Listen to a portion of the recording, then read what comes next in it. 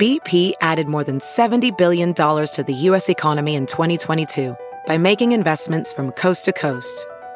Investments like building charging hubs for fleets of electric buses in California and starting up new infrastructure in the Gulf of Mexico. It's and, not or. See what doing both means for energy nationwide at bp.com/investing in America.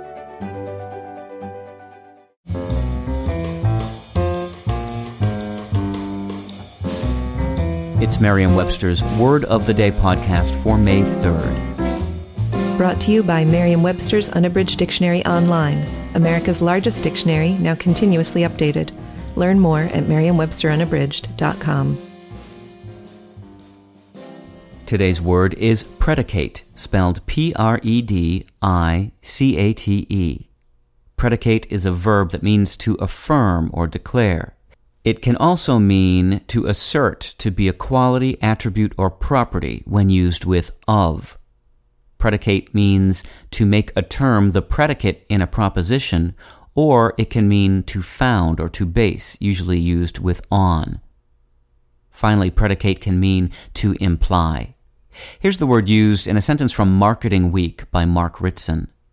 His speech ushered in a new era of social media. Agencies sprung up promising client services predicated on Zuckerberg's vision of a more social, interactive approach to marketing communication. The verb predicate means, among other things, to found or base. Despite being attested as early as 1754, that sense has endured attack as a misuse on the grounds that it is not true to its Latin root praedicare, meaning to proclaim or assert. This criticism, however, has subsided. Predicate can also mean to imply, but be careful about using it to mean to predict. That use does appear in published sources sometimes, but it's an easy target for usage commentators who are bound to consider it an all too predictable error. The meaning of predicate directly tapped from its Latin root, that is, to assert, most often occurs in metaphysic contemplation. A simplistic example of such use is the statement, if y is said to be x, for example, an apple is a fruit, everything that is predicated of y is predicated of x. With your word of the day, I'm Peter Sokolowski. Visit the new Merriam-Webster Unabridged, America's most comprehensive online dictionary and the best source of current information about the English language.